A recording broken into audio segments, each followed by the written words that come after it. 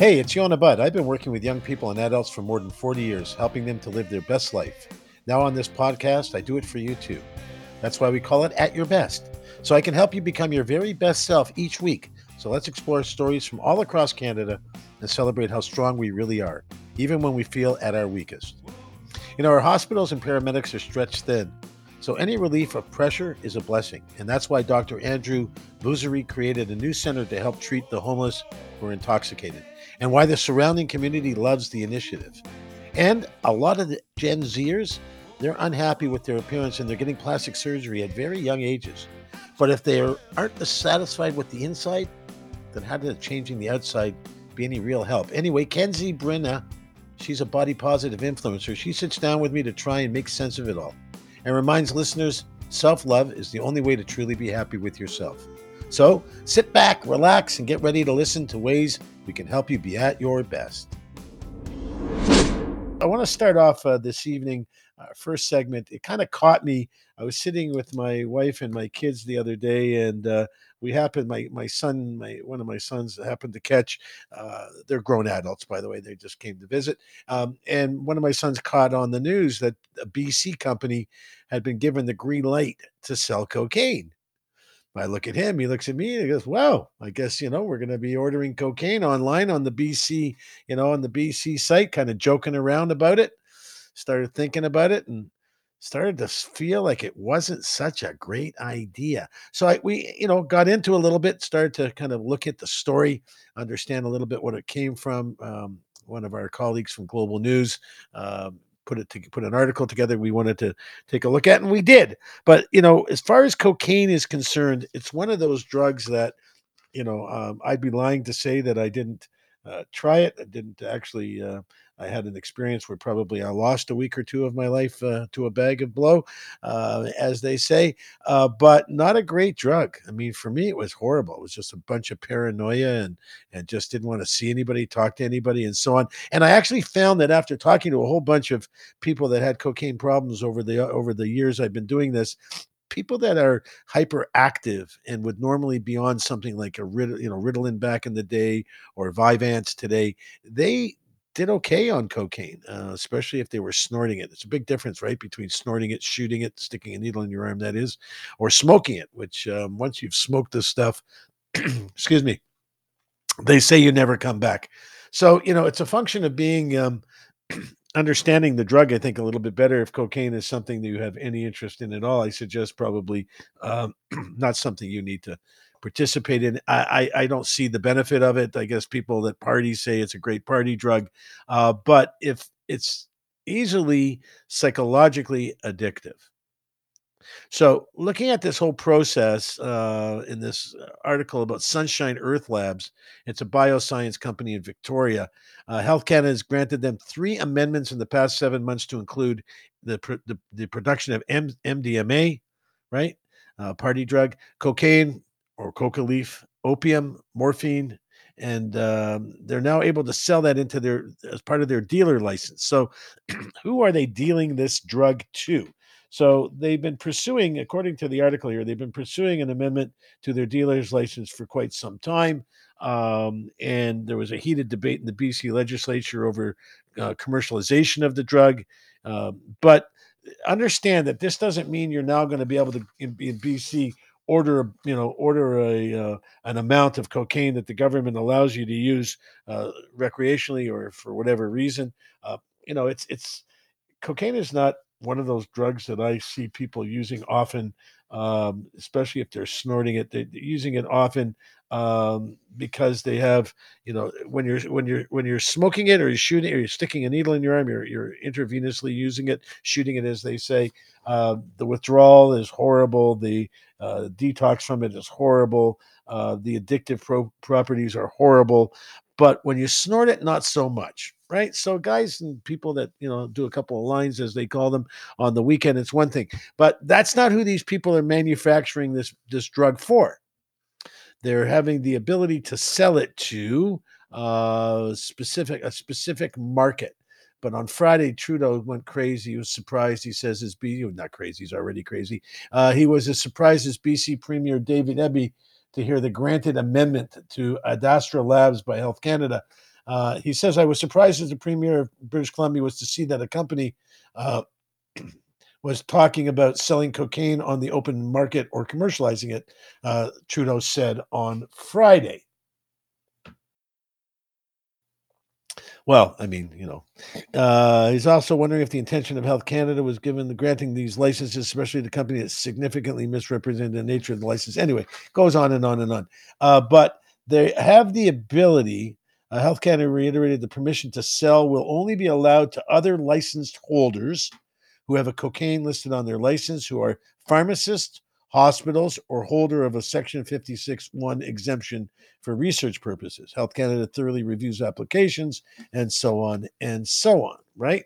So I start looking at this, trying to figure out, okay, so they're manufacturing cocaine, which is interesting because, it's typically grown in, coca leaves are grown in a damp, remote, dark, kind of not dark, but kind of jungle-ish environment that you've all seen movies where cocaine seems to be manufactured as part of the movie. But have a listen to Rick James. What does he say about cocaine? Leo, run this real quick, would you?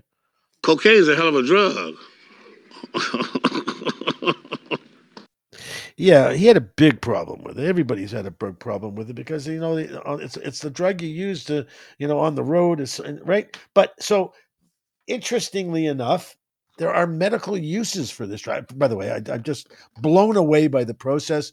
Don't understand where this is going, why we have to be growing cocaine in British Columbia, and where does this go as it sort of matches to the decriminalization of drugs in British Columbia. We'll get there in a minute. Medical uses, though, according to the research here, the medical uses are specifically let me see here.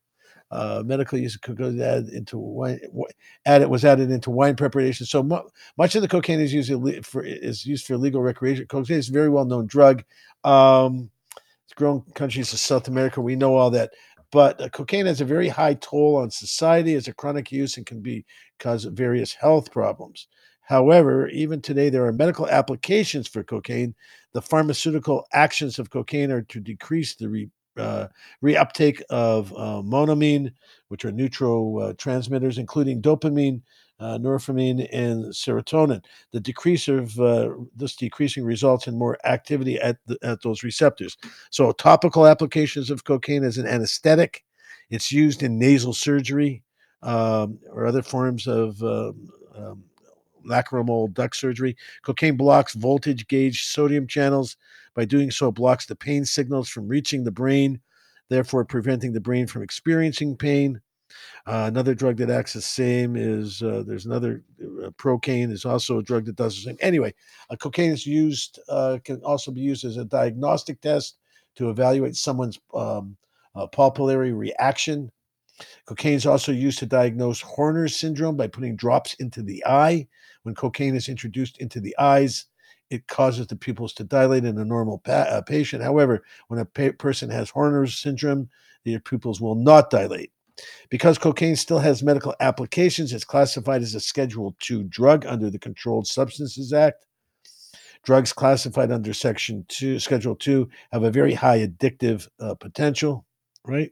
So compare this with Section 1 drugs. Using cocaine medically has downsides. It's well known that cocaine is a symptomimetic, meaning that it can trigger sympathetic nervous system reaction or activity. So on one of this, it has such limited use. I'm trying to understand who they're manufacturing it for.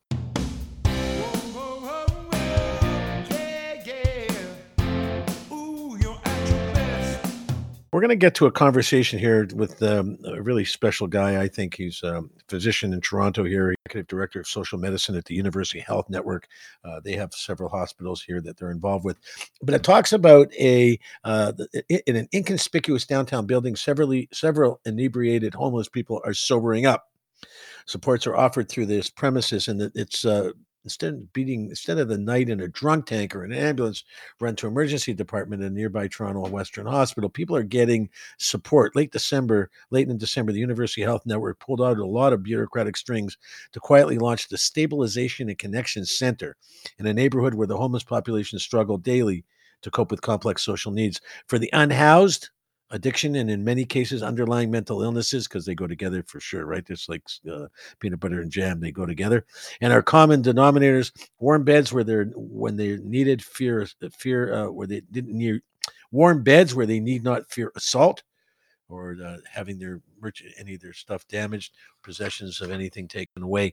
24-hour operation, 11 beds staffed by harm reduction experts, social caseworkers, peer support angels, and a physician on call. So the healthcare workers in emergency departments, as we all know, are working way past their due date, so to speak, working hard, long hours.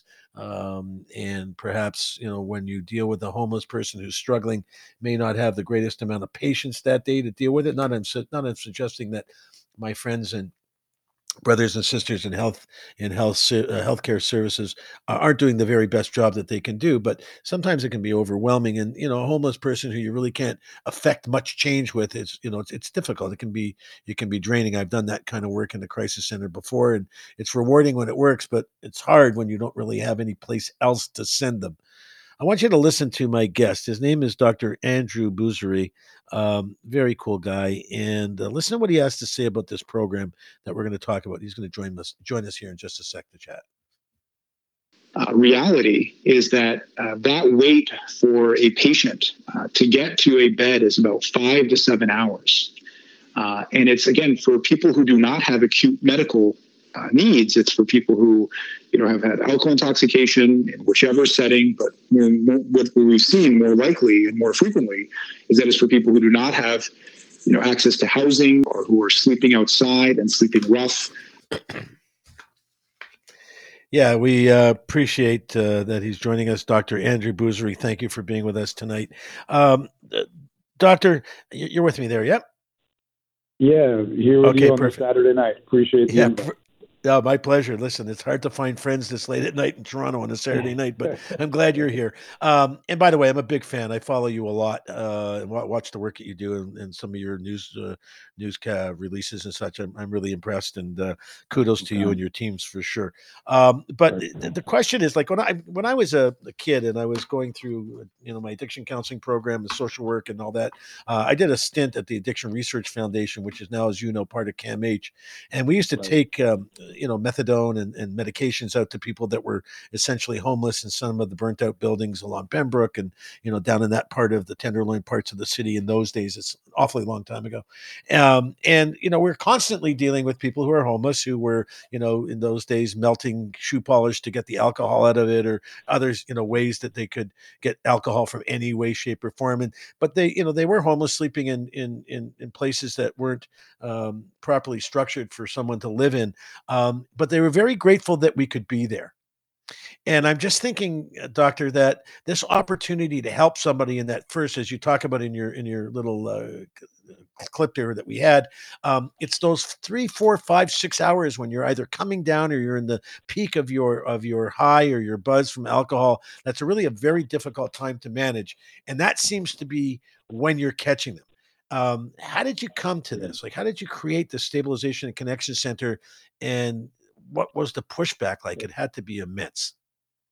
Well, I mean, and very kind in your comments, and redoubling them back for all the work that you've been doing and early in your career. I mean, I think to start with how we came to this kind of conclusion or try to push this kind of system solution. I mean, communities have been pushing for this for a really long time, right? I mean, people who like you have been doing this work early on, who have seen the way that our system and our hospital system was never really designed to deal with the real challenges of substance use, but also trying to bring human dignity to the way we deal with substance use. And there's always been these biases and stigma to hatred of people who use drugs or people who drink alcohol. And I think, we've never really designed the system to better embrace the kind of supports that people need, as you mentioned, when they're either, more acutely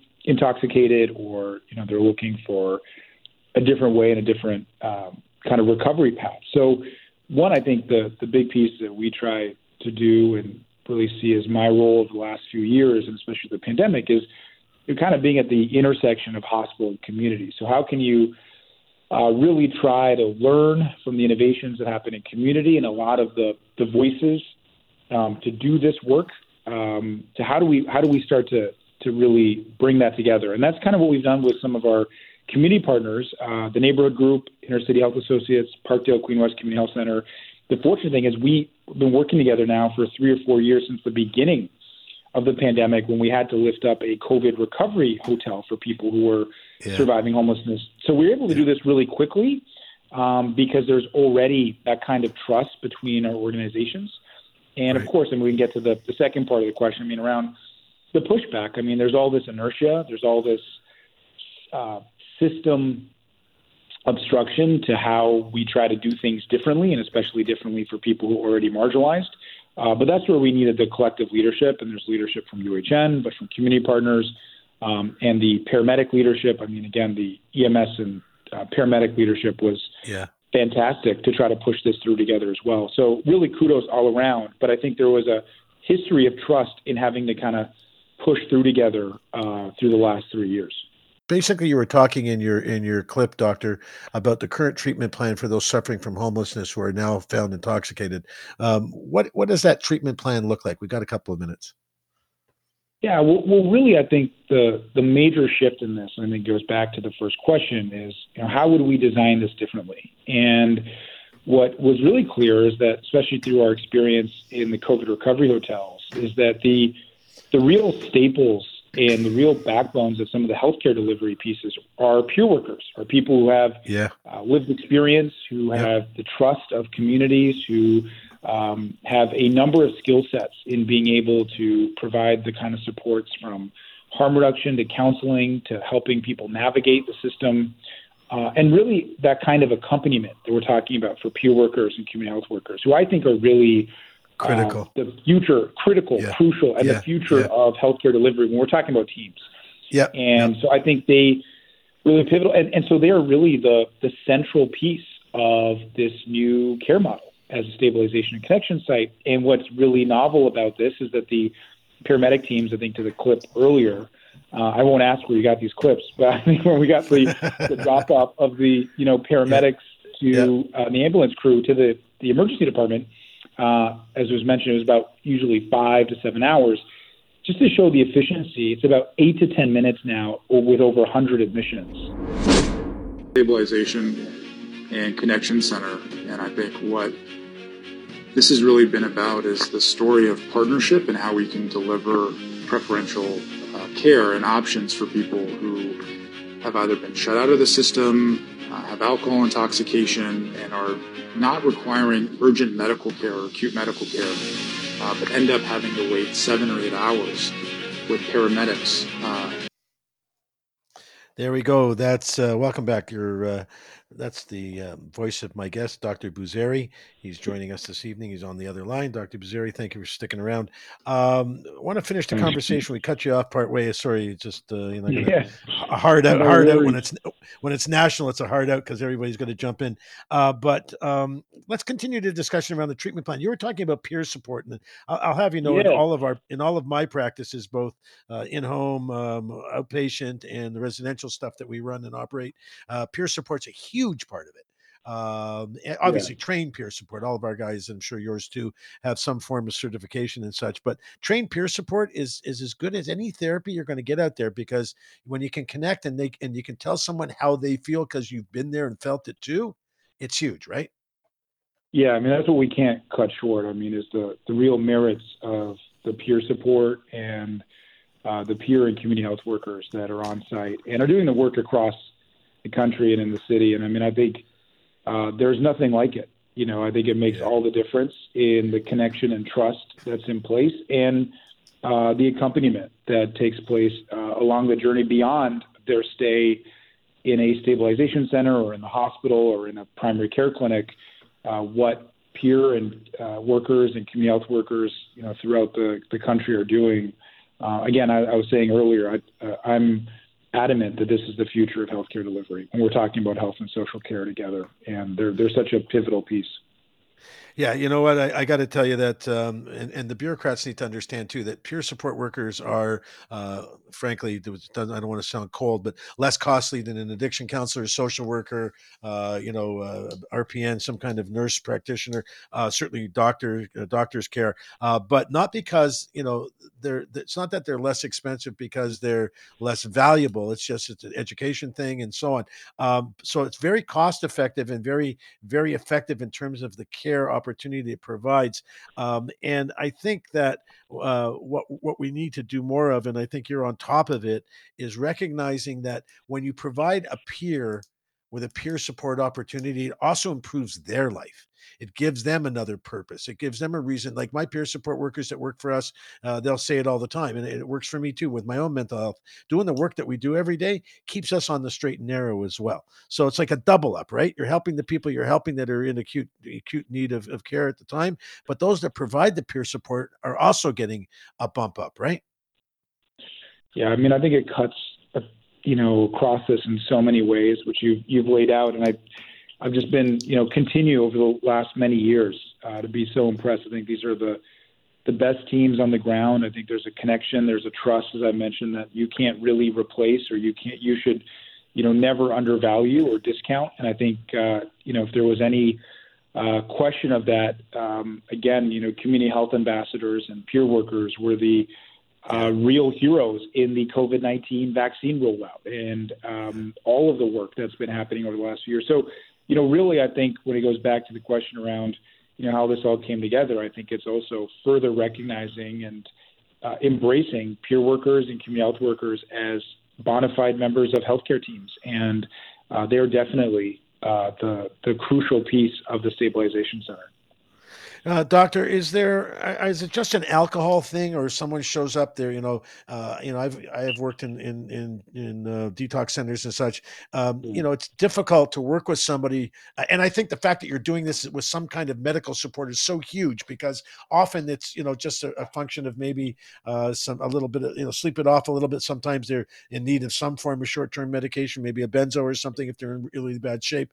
But what about people who are having a drug issue as well, like other substances beyond just alcohol?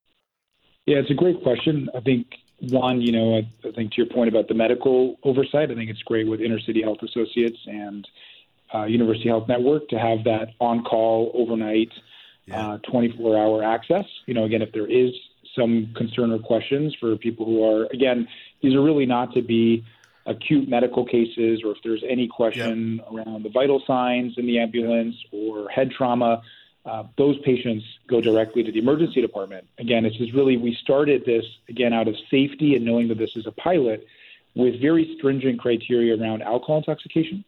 But actually, over the last week, we've expanded it to opioid overdose and ingestion as well. And we've seen an increase in the volumes. And again, we cannot duck the overdose crisis and the toxic drug supply crisis, where we've seen the height of deaths in 2021 in Ontario, and I know across the country. And I think that's something that we have added. And again, the teams are the ones on the ground who are pushing to want to, better address and respond to the overdose crisis as well. Yeah, it's just a natural. It seems like such a natural fit, and certainly, perhaps even more life saving at the moment in time. 11 beds, Doc, is like kind of like just a drop in the ocean, right? Obviously, you have plans for this thing to blow up. I know you. I know your reputation. You're not a guy that's going to settle with 11 beds, maybe 1,100 beds eventually. But where's this going for you and for your teams? Yeah, I mean, I got you right though, didn't I? Yeah. Well, you on Saturday night you try to catch me on. We're realizing, some of the frustrations that, of course, we need to do more. And it's not about any personal ambition. It's really about, to your point, that 11 beds are not going to.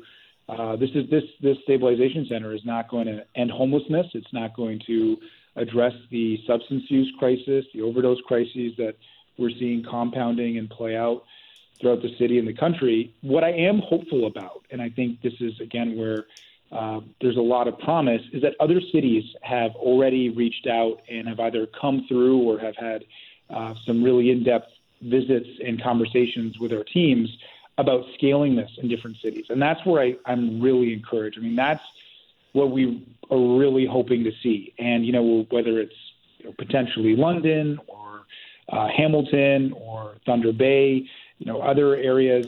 Ottawa has had a very successful program with Jeff Turnbull and Wendy Muckle. If there are ways to see different cities pick this up and obviously tailor it to their local needs and also the strengths that they have in various settings, that's something where I feel like that's obviously going to be well beyond our team, but that's exactly what we're hoping for. And however we can help with that, we're having those conversations. You did downplay the fact that it's nothing, it's nothing personal, and it's a function of the requirements and everyone else involved. And I know that's where you stand, and that's the kind of guy you are. But you and I both have to recognize that it takes people like yourself, and again, you don't have to take a bow. That's not what it's intended for. But it takes people like yourself at your best, trying to make a difference, trying to carve out a better way, a different way. I mean, the last thing you need, I'm sure, in your life, in your practice, is 24-hour calls in the middle of the night for this kind of stuff. But I get that that's what drives you, and it's not about you. I get it, but someone has to be at the forefront, and I'm glad it's you. I'm hopeful that it will be infectious and it will spread across the country, spread across the GTA, and I'm sure it will. There's a lot of brilliant care workers out there, and community folks that are out there doing some great work across the streets of in Manitoba, and Saskatchewan, Alberta. BC's got their hands full, but some pretty forward-thinking docs out there too. So it's Totally. Don't downplay the fact that it takes a great leader to put it together too. I just want to let you know that this is about show about people at their best, and kind of profiling you that a little bit. We got one more time for maybe like a half an answer here. Can we get you back? Can we get you back?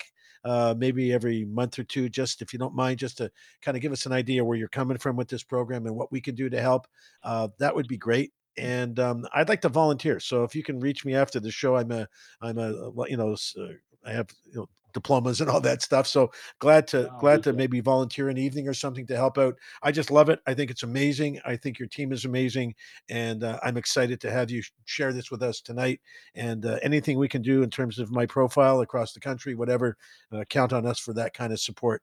Something you want to say to people before you let them go in 30 seconds? Well, one, Yona, I mean, that means a lot, coming from you, and really, obviously, I think you got me emotional in my feelings tonight with your very kind words. But really, it's not lip service. This really is going to be a collective response, and I'm fortunate for the role I'm in to try to push this work with our partners. But really, I think my hope is, like you're saying, across the country, there's so many folks who've been pushing at this for years, and I think we can try to pull together and offer each other these supports, because these spaces can be very lonely as well. So I appreciate the conversation on Saturday night and all your work in amplifying the voices across the country, and looking forward to the ongoing conversations.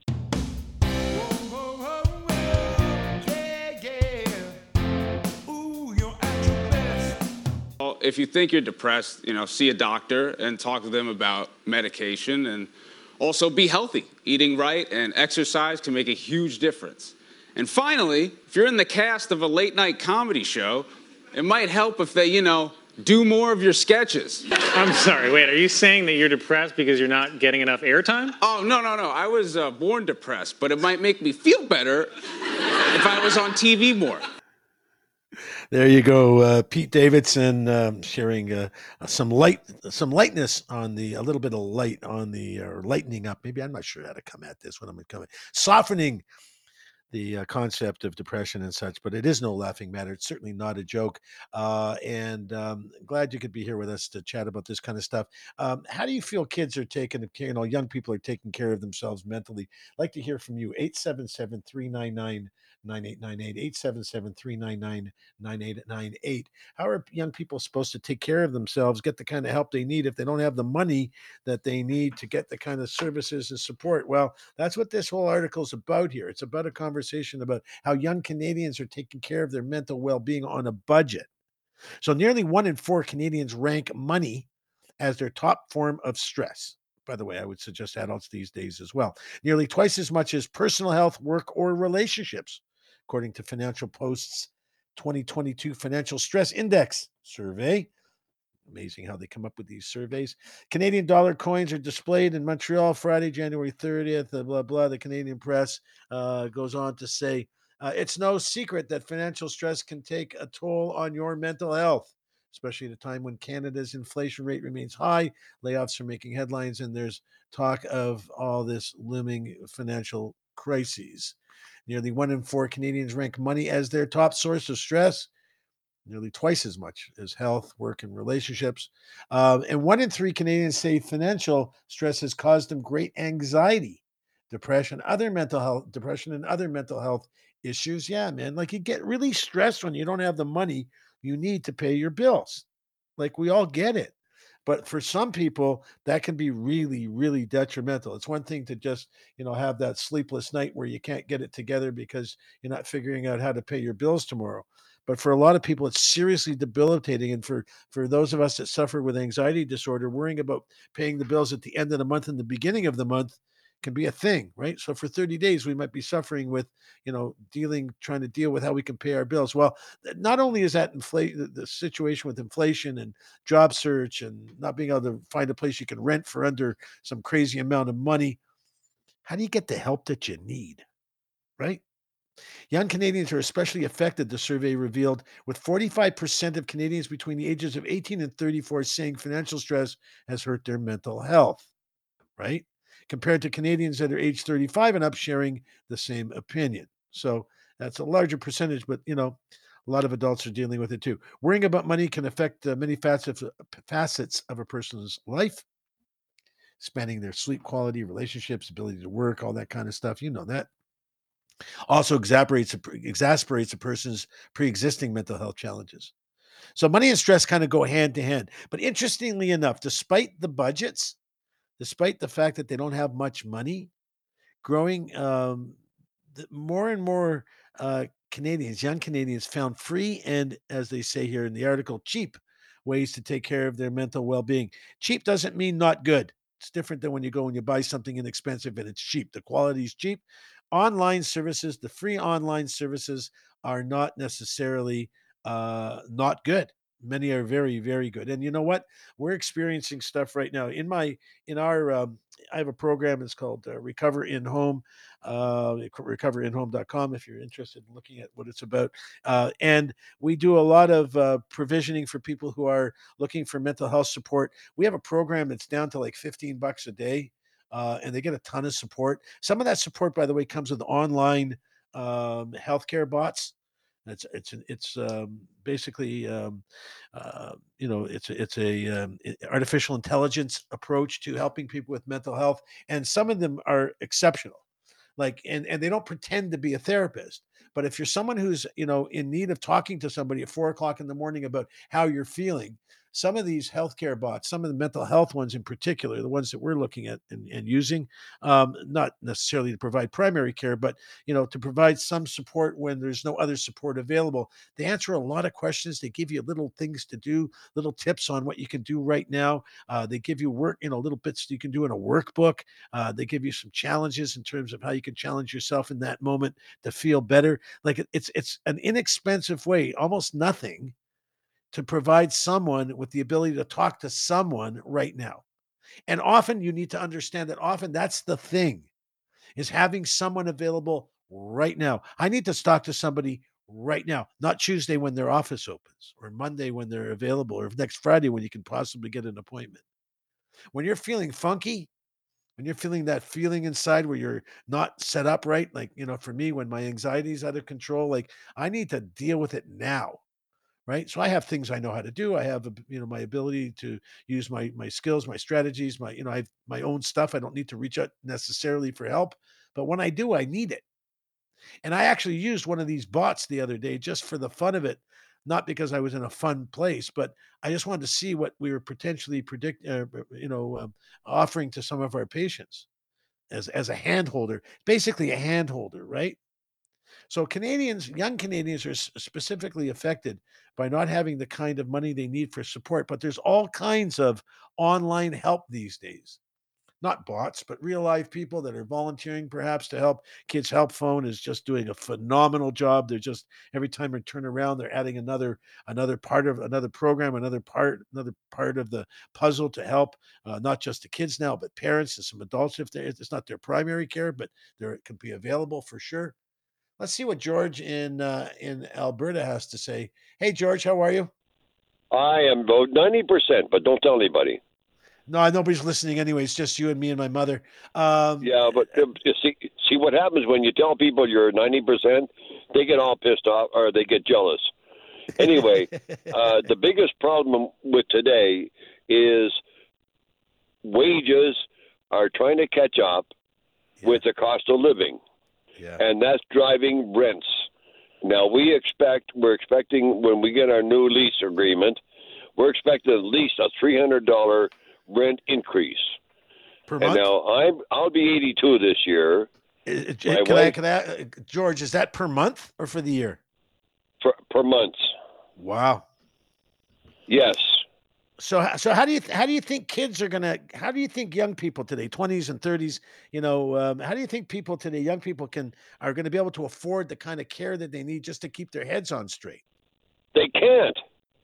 And right? I don't know. I have no idea what the reason. I know what the reason is behind it. It's the biggest reason. Now you may think I'm a little bit off my nut, but the biggest reason behind it is number one is people need more money to live on. Yes, and the more you raise wages, the more the cost of everything goes up. And we got now you're not this. I'm going to tell you something. You're not going to believe me, and I don't expect you to. I just moved to Alberta because my wife's daughter and her grandchildren live here. Yeah. And I can buy Alberta beef in New Brunswick. Cheaper than you can in St. Alberta. John, New Brunswick, for $1 a kilogram more than is sold in Alberta.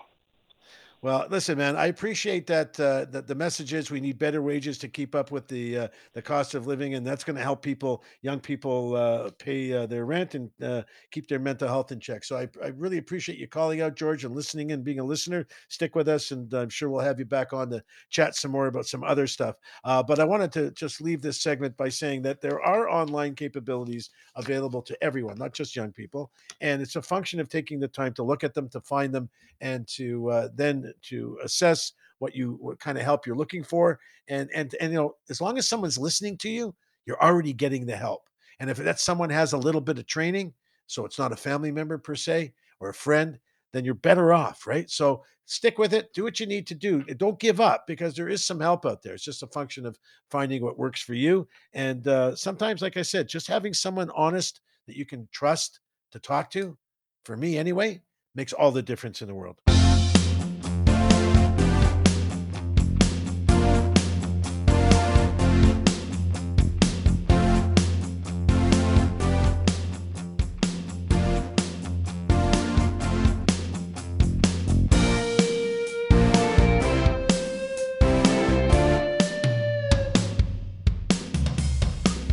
Hey, hope you enjoyed your little break there and got up and walked around, got something to drink, something to eat, got a smoke if that's what you do, stretch your legs a little bit, and let's settle in for the next hour and hang out a little bit and, talk, share some ideas. I had our friend on the other hour. His name is George from Alberta. Want to hear more from you, right? 877-399 399-9898. Love to hear from you. If you feel like you want to share something, send us a text message or give Leo a call and we'll get you on the air. In our regular weekly series, part of How to Be a Champion, this is the last segment of the Champions segment. We'll come up with another series next week. It'll be a surprise because I haven't figured it out yet either myself. But I want to end it off by end off the segment or the 10-week segments about the champion's mindset, right? So every story needs a hero, right? A champion that overcomes the odds or achieves their own form of some level of greatness. Not all champions, though, wear gold medals or some kind of title belt, right? A champion is someone who does whatever it takes to achieve their goal, to be the best that they can be. That's what this show's about, being the best that you can be. Most important of all, Champion is someone who every time they fail and get knocked down, gets right back up and straight back to work. You don't need to be in the best order to be a champion. You just need to become the best that you can possibly be. A Guyot, as we call it, the greatest you of all time, not the greatest of all time. So champions don't allow themselves to be stopped by intimidation. Their self-belief and determination is strong. They immediately replace negative thoughts with positive self-talk. So we often talk to ourselves, right? This negative and positive self-talk. It's all about that voice in our own head. Sometimes you do something silly and you say to yourself, I'm such an idiot. That's negative self-talk versus, when I used to play golf a little more competitively, I would hit a bad shot and I'd say, Bud, you're such an idiot, right? Not good. But when I started changing my thinking to, you know what, Yona, you could do better. That's a much more positive way, right? Or you've got this, you can do a better job of it. So it's controlling your thoughts and your emotional state under the pressure. Champions love to train, they love to improve, and they love to achieve. Another mindset of a champion is that they refuse to quit. They may sometimes lose, but they never quit. If a champion slips up and they realize that they're human, they pick themselves up, move forward, but they don't quit. Champions make a lot of mistakes. It takes a lot of free throws. If you're a basketball player, it takes a lot of free throws, or it takes a lot of 3-point shots if you're into the game and understand what I'm talking about, before you get them right. And sometimes you don't get them right, but you just keep shooting more shots until you get them right. It's like that with everything that we do. The more you do it the right way, the better you get at it. But you don't get to do it the right way until you've done it the wrong way. It's part of the way we grow. Making mistakes is part of the way we grow. If you don't make a mistake, it means that you're not stretching yourself far enough to get beyond your comfort zone. Champions don't have to be told to go to work or to get their work done. They never waver from their commitment. They never lose sight of their goal. And when it's time to do the work, whether they're performing in front of somebody or just in the gym or in the studio or wherever it is a champion is doing whatever, or the office or whatever, right? Stop at nothing to reach your results or your goals, to achieve what it is you're looking for. Sports champions are often measured by the victories and the medals, the trophies and the belts. But the champions that I know that train hard for this kind of stuff, it's their training that makes them champions. Beyond the call of duty, way beyond the norm. If cultivating a champion's mindset is not reserved solely for athletes, by the way, or for actors or people who are in the public, it's a state of mind that we can use in everyday life. That positive self-talk that we were talking about a little bit earlier, right? Telling yourself that you are a champion, that you're not going to quit, that you can overcome all obstacles. That's the mindset of a champion. They're never content with good. They're always trying to be better and better. Although there's times that good is good enough, but a champion needs to create some level of greatness for themselves. They're constantly trying to achieve more and better. Champions demonstrate tremendous grit. They have tenacity. They work hard towards their goals, maintaining their enthusiasm and their work ethic, often for many, many years before they even get a chance at the podium, so to speak. Champions know how to deal with adversity. They stay focused and optimistic when faced with an obstacle. Champions are relentless in their pursuit to become the best version of themselves that they can be. Although good is good, but for them, not good enough. And when the stakes are really high, they still carry their heads proud and they lead their way through and they do the best that they can. They don't just strive to be good, they strive to be their very best. I'm not using the term great because that's a term that's very difficult to really grasp for a lot of people. What does great look like? But to be your very best today, being your very best today. You're not going to be your best today because tomorrow, hopefully, you're going to be a little bit better. So today's the best you can do for today. So your very best may come tomorrow, but today, it's the best you can be. Tomorrow's another day. And what's past is past. Your achievements drive you forward with signs and feelings of success. And your mistakes need to drive you forward to go beyond those so that the mistakes become something you become better at or learn from. Being a champion is not about talent, resources, connections, wealth, or luck. It's about being resourceful.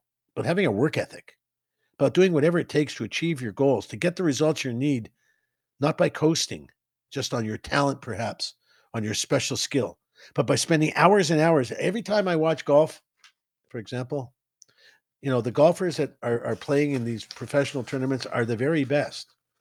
Certainly that week, they're their very best. And often they perform very, very well at a very high level. But you know what? It doesn't seem to be good enough. They then go immediately to the practice area where they continue at their game more and more and groove their swing over and over and over so that they become not just great, but so in tune with their ability and their ability to connect their mind with their body that they continually do it. They continually practice. They never stop. I hear stories about people like Tiger Woods who used to putt in his hotel room when the lights were, late at night, people were sleeping. He would putt a little bit in his hotel room just to keep his hands on a club.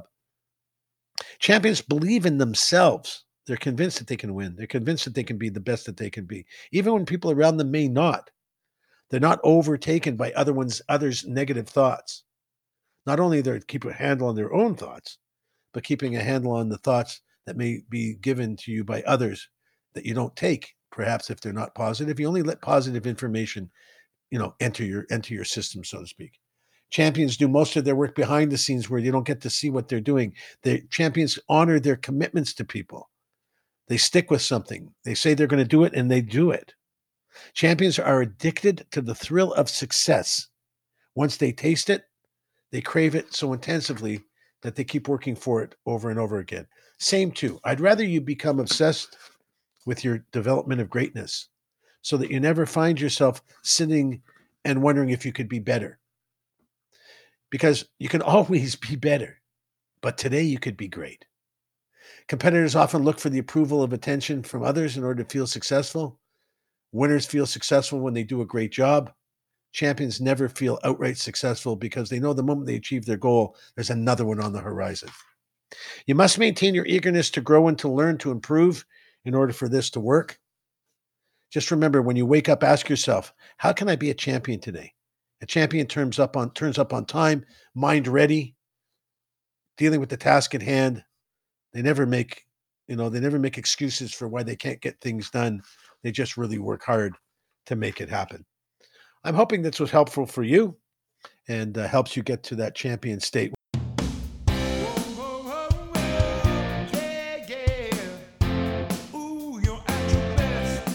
We have a guest that's going to join us here right now. Shortly here, we'll play a little clip in a second here to introduce her. But it's based on an article that I was reading about the Gen Z group, the population. They're obsessed with plastic surgery. It's hit new heights as experts report a spike in clients under 30. According to plastic surgeons in the U.S., they're noticing a demographic shift. Their patients are getting much younger. American Academy of Facial Plastics and Reconstructive Surgery says Gen Z's booking cosmetics procedures at a higher rate than ever before, and 75% of the surgeons in the U.S. say they saw a spike in clients under 30 in 2022.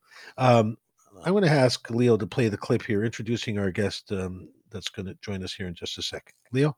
But I ended up starting an Instagram account as a weight loss accountability account. Yes, you heard that right. I actually started here as a person who was losing weight and sharing a lot of before and afters and sharing a lot of macro meals and going to the gym and all of the things.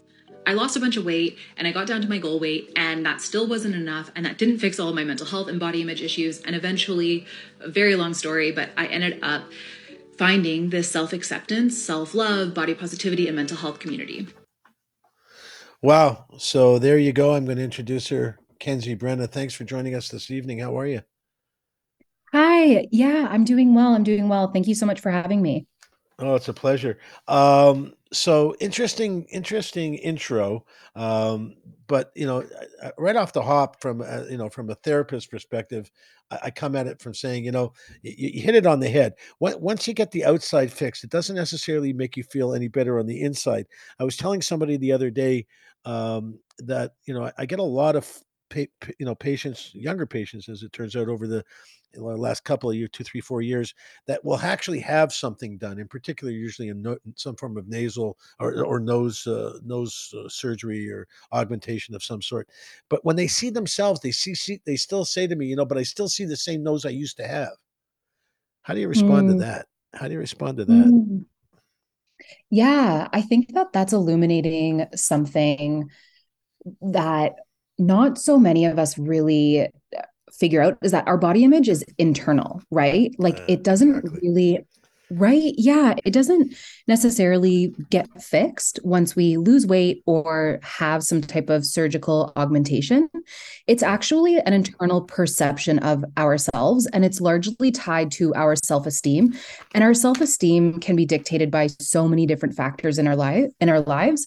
And so when if someone, if I was talking to someone and they said, I had a nose job last year and I thought I was going to feel a little bit more confident, and I did for a while, and now I'm just back to feeling not good again. And I would say that that's very, very, very normal.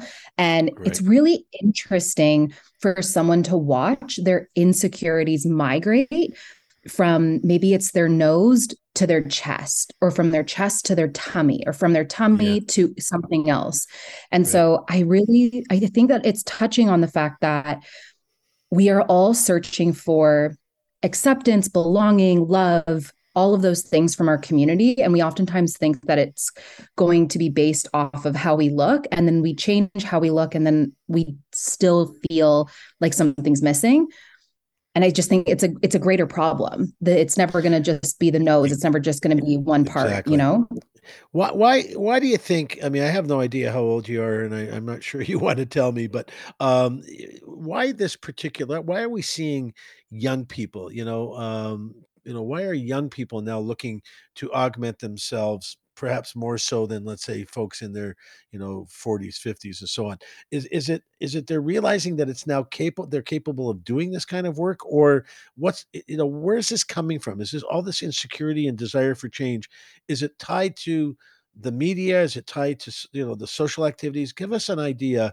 I'm sure how you fought through your own, perhaps, but give us an idea where so much insecurity is coming at such a young age. Yeah, yeah, great question. So I'm 33 for everyone listening, and for you, Yona. I'm very happy to share my age. I know not everybody is, but I'm very happy to. I really think that there is such a massive link between social media and body image slash body confidence. And I Yeah. think what's different about millennials and Gen Z is the amount of information that we consume on a daily basis is vastly different than previous generations.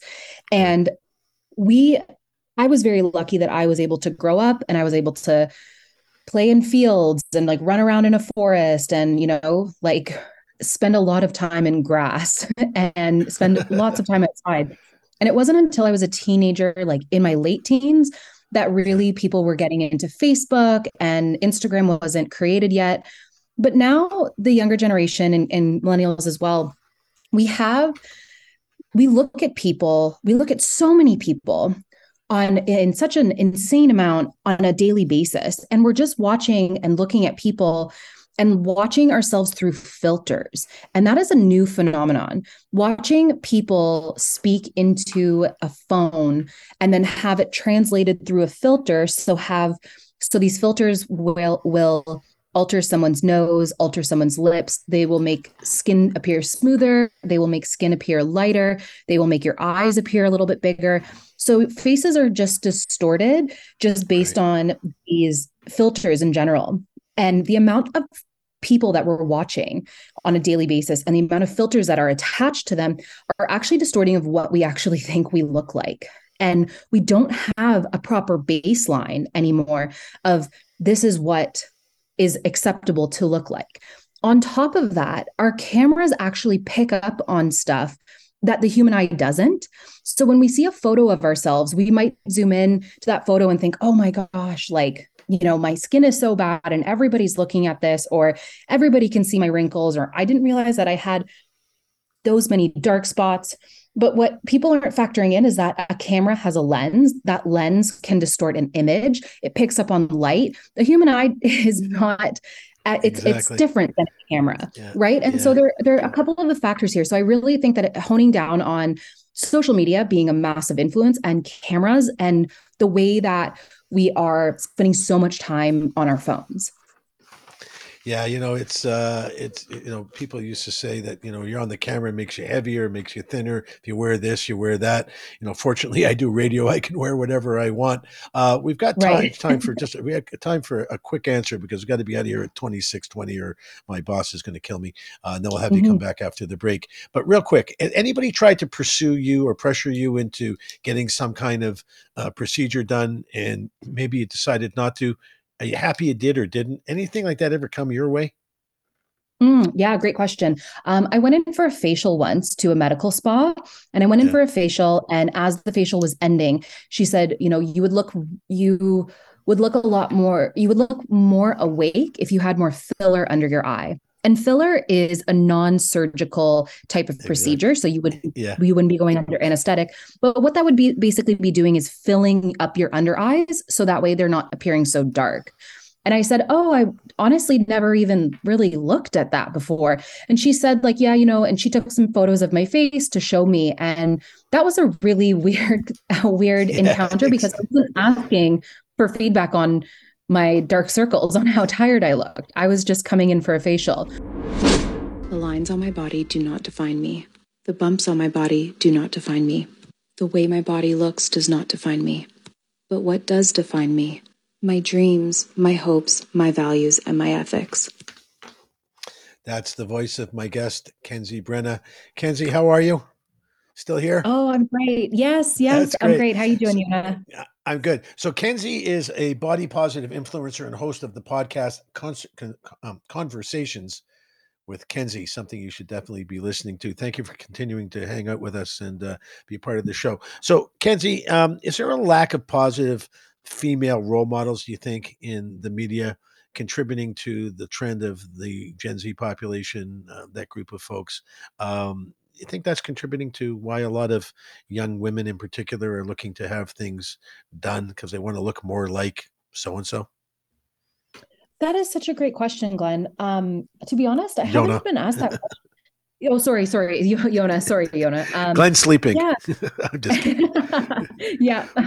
That's not a question that I have been asked so recently, because I want to say that there's actually a wonderful array of very popular women who come from all different backgrounds, of all different sizes, of all different races and ethnicities. And I think that we need to continue to champion those stories.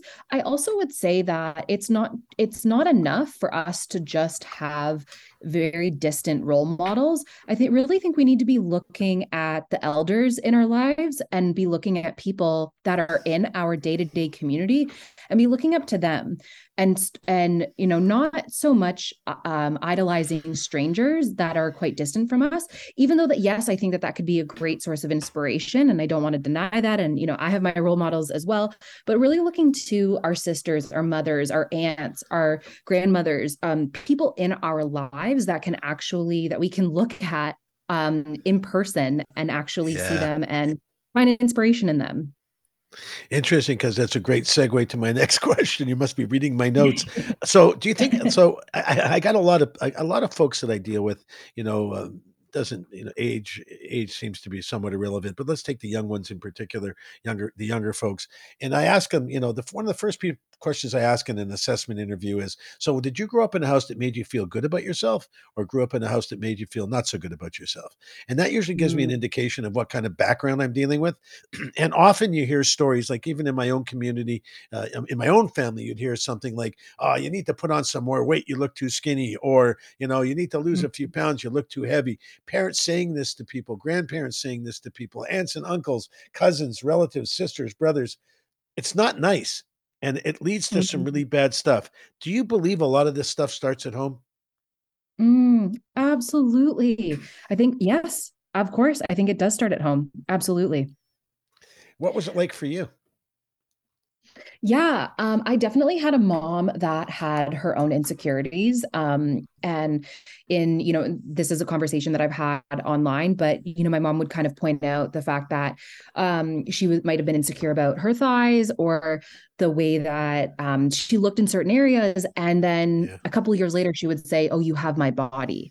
And so I Oh, subconsciously began to yeah. kind of understand that I should be insecure about this because she's very insecure about this. And because she does these things to erase herself in these ways or to change herself in these ways, I also want to be doing that because I want to be attractive and desirable. I want to be chosen. I want to belong. And it definitely started at home for me. But then at a certain point, I think we all outgrow home in a way.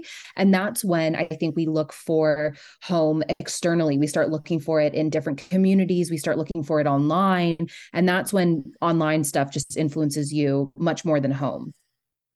When you were young, when you started this thing out and you started to become a body positive influencer and be involved in, by the way, how many people follow you? Mm-hmm. I have over 300,000 on Instagram and I have over 70,000 on TikTok. You're saving a lot of lives, young lady. Thanks, Yona.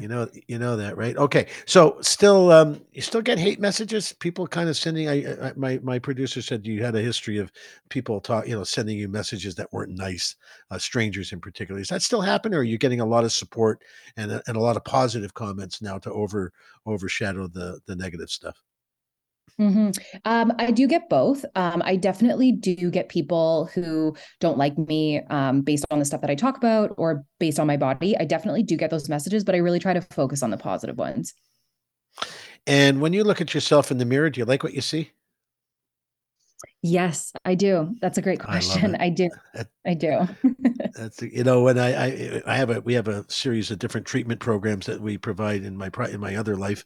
One of them's a residential treatment center, and it's called the Farm in Stouffville. And I would often walk through the building and say to people, "So, do you look at yourself in the mirror today?" And they'd look at me like I had Mm, three eyes, and they'd say, "Yeah." I mm, said, Did you like what you see?"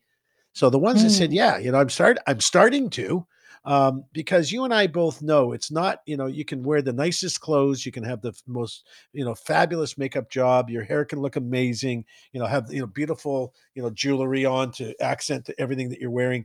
But if you're not, like we said in the beginning, when you look at yourself, if you still see that, that insecure, for me, if I, that insecure little guy with bad skin, you're always going to mm, see that little insecure guy with bad skin until you work it through.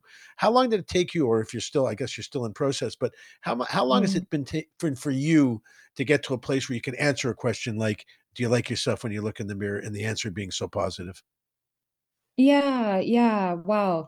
Thanks for sharing. I resonate and it takes a while. Honestly, it's not a quick fix. When you commit to, kind of getting better, working on yourself, that's like a forever thing. And for me, it's been years. It's been about 4 or 5 years now of being in therapy and working on myself and being parts of Hmm. different communities and just Hmm. just expanding my world to just be beyond what I look like, like getting involved in community, like being in the world.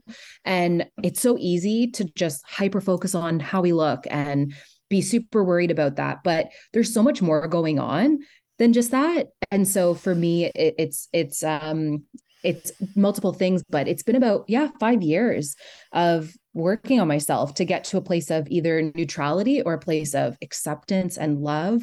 But I definitely don't spiral into the self-hate or the shame, or feeling really disconnected to my body the same way that I used to growing up.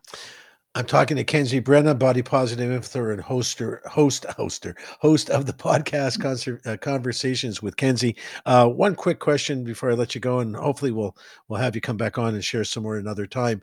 Um, you've been doing this. What's next for you? Where does this go? What's a big win for you? What's that look like? Mm. I would love for there to be some sort of body image conversation that is placed in the health curriculum in Canada. So I'd love Hmm. to work with districts on making something that is age appropriate and engaging and educational, to just like talk to people about that foundation to build in as kids. So then that way we're not adults trying to reverse everything that happened, trying to build that foundation. I think that would be really, really, really cool to start. And also just here having conversations like this with you, having more conversations in person, and just continuing to build bridges where there's walls, with ourselves and with other people. Big fan now, just so you know. I'm a big fan. I'm talking to Kenzie Brenna, and we're talking about body image, body positive thinking. She is a body positive influencer. I can see how and why. I'm definitely influenced, and the host of the podcast Conversations with Kenzie. Thanks for joining us this evening, Kenzie, and best of luck to you.